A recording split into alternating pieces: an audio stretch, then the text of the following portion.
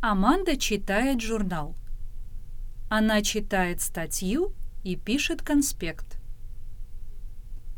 А Тони отдыхает, слушает музыку. Сейчас он слушает русскую песню. Он не понимает все слова, но думает, что музыка хорошая. Кейтлин гуляет. Она не пишет сочинения и не читает текст. Джош тоже не делает домашнее задание. Он играет в футбол. А что делает Денис?